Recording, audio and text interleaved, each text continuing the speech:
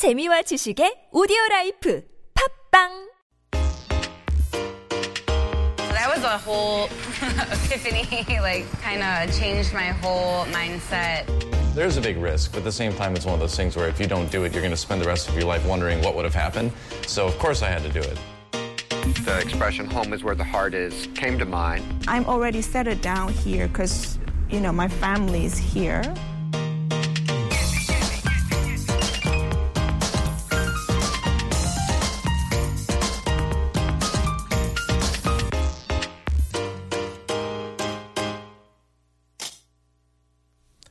Welcome back. Well, a lot of interesting and prominent expats make their homes here in Korea.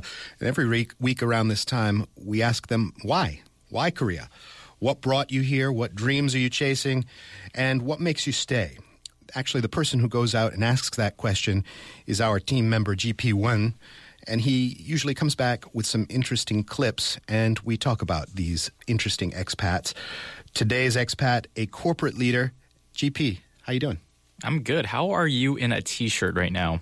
It is, well, I was just telling Michelle Kong, the indoor spaces in Korea are really heated. I mean, this is kind of warm. You know as well as I do that the office space we work in is like a blast furnace. It does get, but we're in the studio right now, and I'm just amazed because I'm here in a down jacket. And Kurt, you rough man, you. Yes, it's that hardy New England stock. I'm a winter type. I run hot. So, who are we hearing about this week? Well, we're going to be hearing from Karyn Schroeder in just a moment. She's our featured voice on this edition. And the segment asks, why here? But it's very rare that we get to ask the chance, not only, we get to ask, why are you here? But also, hey, why is your company here? Sure. Right. It's pretty obvious generally when they work for a university or they work as a business owner. This is where they want to do their thing. But they're usually startups and things like that. She works for the Kimberly-Clark Corporation. Okay. And what does the Kimberly-Clark Corporation do? They actually, you might not be familiar with them if you're in Korea because they operate under a different brand name here. Okay. Yuhan Kimberly is their Korean. I've heard that. Yeah. But in America, where I think their headquarters, actually their headquarters is based in America, in just about any public restroom or any restroom like a restaurant bathroom, right? You'll see these paper towel dispensers and the soap dispensers, hand dryers. I see. They make everything that you could possibly ever need for those kind of facilities, and also they make various baby products and things. That's actually what Karyn does. Okay. And they've invested in a global innovation center in Gyeonggi-do, which Karyn is the boss of. So let's actually hear from her now. I'm Karyn Schroeder. I'm actually a metallurgical and material science engineer by trade. But right now, my job in our company is as a senior manager of a research and engineering department. We make lots of baby stuff, even though most of my team members, probably half and half, do and don't have babies. So it's kind of a fun venture. I've been here in Korea now 4 years, but I moved with my company. So I've worked at my company for about 15 years. And then the last 4 have been starting up this innovation center here in Korea. And this was part of our first global innovation center expansion outside of the U.S. And my husband and I actually both were lucky enough to come here together and start up that center as engineers and product developers. Global Innovation Center. That's where she works. Kurt, what do you think of when we say Global Innovation Center? It sounds like something the Korean government would have come up with. They're coming up with these hubs and innovation centers. And in fact, in the newsfeed today, I talked about how they're going to spend $66 billion on a Silicon Valley-like innovation center down in Pangyo. So, it's a buzzword. Yeah, and that's exactly it. It's a buzzword. Usually when there is a buzzword, you kind of dismiss it. You're like, well, whatever. What does that mean? It's just open to interpretation, So that's what I was expecting. Usually the more grandiose a facility's name is. In the end, personally, the more disappointed I am when I actually find out what goes on there. That's kind of a thing, right? So Karyn and her husband, Eric, they both came. I actually got to meet Eric when I went over there to Bundang where they lived. They came here to get the center going, and they're proud to say it's up and running and expanding rapidly. Let's actually hear what they do there at the center. Our company has sales of products in, I think, over 175 countries, and we manufacture in about 37 of those. But each of our countries kind of owns their own business. But not everybody has their own R&D group. So that's where my team steps in, because it would be impossible to have 175 different R&D folks around the world doing that job. So my team is sitting here in Asia, closer to many of our growing consumer bases, like in China and India, Southeast Asia, and even Africa, that we can be on their time zone. We can be real time. We can give them the help they need.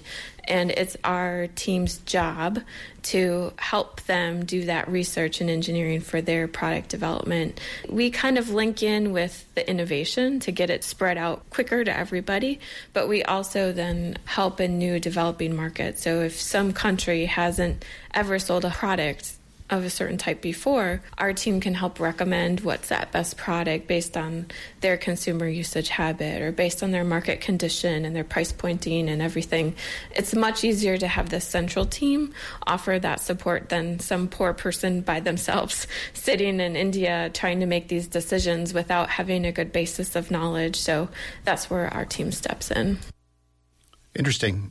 Korea as a base or regional office, with the possible exception of maybe Singapore or Hong Kong, it's hard to get the convenience and the logistics that you can get here for running a business, as well as the proximity to the regions you're trying to target. Yeah, so I actually asked her about that thing. I was like, well, why Korea? And we'll get to that in a second.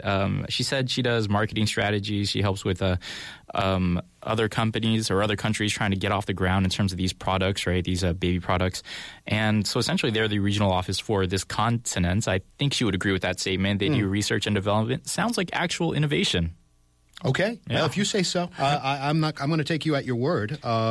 It's hard for me. I guess they're innovating in the space of business processes, because you talked about, and baby products. That's where you can really innovate. But, yes. Bathroom hygiene supplies, there's not a heck of a lot of development to be done there. Those are pretty much sussed out. But when it comes to new baby products and new business processes, that's probably where they're focusing their innovation concentrations on. Yeah, and in terms of what Karyn does, I would agree with that. But, you can always get greener, which is, you're not reinventing the wheel with bathroom products, but you can always get greener, more sustainable, less energy consumption. I think that's where people are going with that. And it's interesting that she says she's here to help other, branches of her corporation get off the ground in other countries. I find that local companies here, like the big conglomerates here in Korea, when they go abroad, they have this, crazy spam strategy where it's like, oh, let's make this product in every screen size from 3.5 to 22, and we'll see how it goes. Yeah, there's not that same shotgun approach. Yeah, it's interesting, right? Okay, so all that sounds perfectly logical. The question is, though, why here? Why in Korea? Why is the Global Innovation Center not in an English-speaking country like Hong Kong or Singapore, you said, or even in a country where the birth rate is higher like China? Mm-hmm. In Korea for itself, I think the market growth is a little different because the infant birth rate is actually declining. So we aren't seeing the quick growth that I think we're going to see in somewhere like China, where they just passed the 2-baby rule. So right now we're kind of all on oh my gosh, freaking out. China is going to explode. So in the terms of it's hard to compare a Korea or Japan whose infant birth rate isn't so high. But you compare that to something like Indonesia or China, and it's going crazy. So that's really where the plus of being here is our Korean product base and our brand in this country are very strong. So being able to take some of those good technologies or good science and being able to help export that out to the rest of the world quickly is a really good advantage for us to be here. And the other cool thing about Korea is the market is highly online. We don't have that necessarily everywhere else in the world. So for us as a company, it's been very interesting to understand that online purchase behavior. And I'll be honest, it can't necessarily be replicated everywhere because the delivery system in Korea is awesome, right? You can order something and sometimes it's there that evening or the next day. That's not going to be replicated in the world. So maybe it will be different in some places, but it's still a really interesting dynamic for us as researchers to understand. Yeah, again, it's internet. the logistics. Yeah. You know? I never considered that. Like, she does what she does. She experiments with online shopping here, and it's a totally different game than it would be in the West, right? Yeah. You can have things here immediately, and I was thinking, what possibilities does that open up? And I realized that I'm less hesitant to buy things online in Korea than I would be in America, especially consumables. People in America don't seem to buy things like diapers or groceries as often online. They usually want to go and they want to see the product in person, and then they might go and buy online. But still, it's a lot of time to do all those things. And she says they're expanding. Every single American company that has any power nowadays is pretty much out there looking for different markets. It doesn't matter if you're electronics, if you're baby products. There's just not that much growth in the West anymore. People are looking into Western and Southeast Asia. And I guess Korea is a great jumping off point for that, especially if those markets end up developing the way the Korean market did, especially with the infrastructure. And I don't see why not, because these other Korean companies are also investing in places like Vietnam. When I went there, I saw a lot of Korean bakeries that you see all over the corners here. And I was like, wow, I wanted to kind of get away from this, but it's interesting. Vietnam's a cool atmosphere. I got a friend down there. It's like a little, in some ways, a mini China with the kind of economic rapid development that they're going through and the entrepreneurship that's happening down there. Interesting. When she said they were freaking out about China because China's going to explode. They just passed the 2-baby rule there was the 1-child rule to keep the population under control for so long, and now you can have another one. So that means China's going to buy up a heck of a lot of products from this company, presumably. Yeah. So she gave me a specific example of how working in Korea has opened up new possibilities for her, and I think it touches more upon why she personally enjoys being here.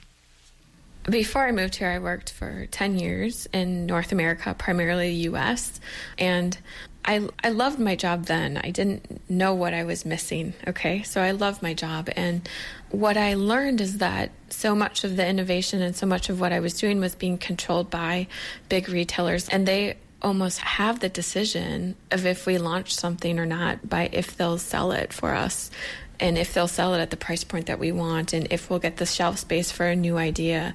So they're controlling so much of what goes out. When you look at the global landscape, it's a little different because some countries don't have that barrier, right? The barriers are different. It's not that they don't exist, but they're more willing to take a risk on innovation. They can maybe work through the system different. Like Korea can sell stuff online without having to worry about necessarily having shelf space in a store. So there's a lot more creative nature that comes when you get to open the global marketplace. And I haven't been bored in this job. One day we're working on something for India, a brand new launch and a new product, and, trying to start up something that we can gain business and have people that have never wore a diaper before get to have that cleanliness in their home. So it's a huge difference, right?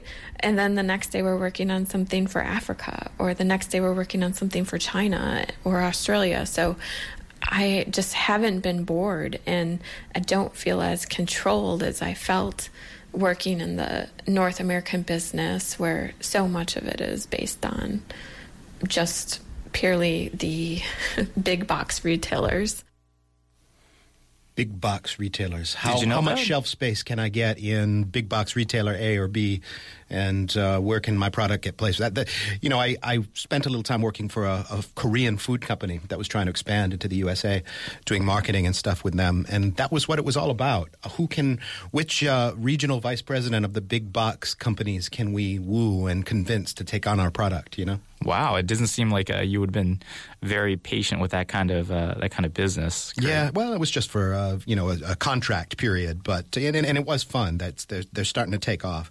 But yeah, in the USA, those big box retailers basically own the game. Yeah, it seems super obvious when you say it, but until you say it, people don't realize it, right? Mm-hmm. And that's why you go to different places where the rules are different. You got to go to places where things are in your favor. That's kind of part of why craft beers are just taking off now. The regulations just recently changed here in Korea, so craft brewing is a thing.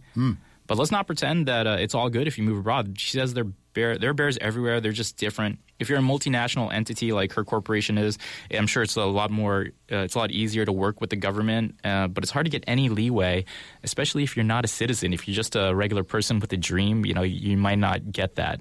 So you might get a nice big market, but if you can't break into it, then it helps to have a big multinational name brand behind you to fill $1 billion, maybe. Just rhino through those barriers rather than trying to do it as a small or mid-level company. Indeed. So now we know why her company opened up shop here in Korea. Let's find out why she came along for the ride. She kind of touched upon it at the end of that last clip there. Making a big choice like this was a big step for our company, and I was on the lucky recipient because my husband and I were at a time in our lives where we realized we liked working globally. We had done work in Asia. We had, met people from Korea and China and everything. And we were like, the best time when we're having the most fun at work, it's when we're working globally like this. So we said we want to find something that we can do that is like that, and why not do that every day? So why not try to find something overseas? And we just got extremely lucky that this innovation center was opening at the right time. We both applied and got jobs here. So very lucky. Out of the 4 Americans that they chose to move here, my husband and I were 2 of them. Working globally, it's a revolving door of new experiences. What's been the draw about working globally for you, Kurt? I think you get kind of addicted to displacement after a while, being in a completely different terrain and landscape, and the language is different, the food is different. And you almost count on it. You're kind of on your toes, and it's almost like a little bit of a game to figure out what you might be doing wrong or how you can improve things, and, something to wrap your head around. Whereas I find the daily grind in the USA, it can be a little bit at times boring, but I just, in my particular idiom, I kind of like experiencing new language, new culture, that kind of stuff. Indeed. Let's hear what Karyn has to say for her fellow expats before we run out of time here. Mm-hmm. No matter what you're doing, if you're not happy, then you have to keep on looking. I would say overall, just in Korea, one of the things I found was it is hard to find and make friends. And so I felt like, unlike other places I've lived, I've lived in other cities in the U.S. or whatever, it was easier to find friends than it was here. So I really had to try hard. Even though I'm a social person, I still had to go out and try to say hi to people and meet people. And that's one thing that I didn't expect living here, that was so important to have friends and have someone else to talk to about your day and about your week and where you're going in life and the cool people that you meet here from all different countries and everything. Some of the coolest parties I've been to were here because the food is delicious. Everybody brings their favorite home-cooked dish from Iran or from Russia or from South Africa, and you all get together and eat it, and it's awesome.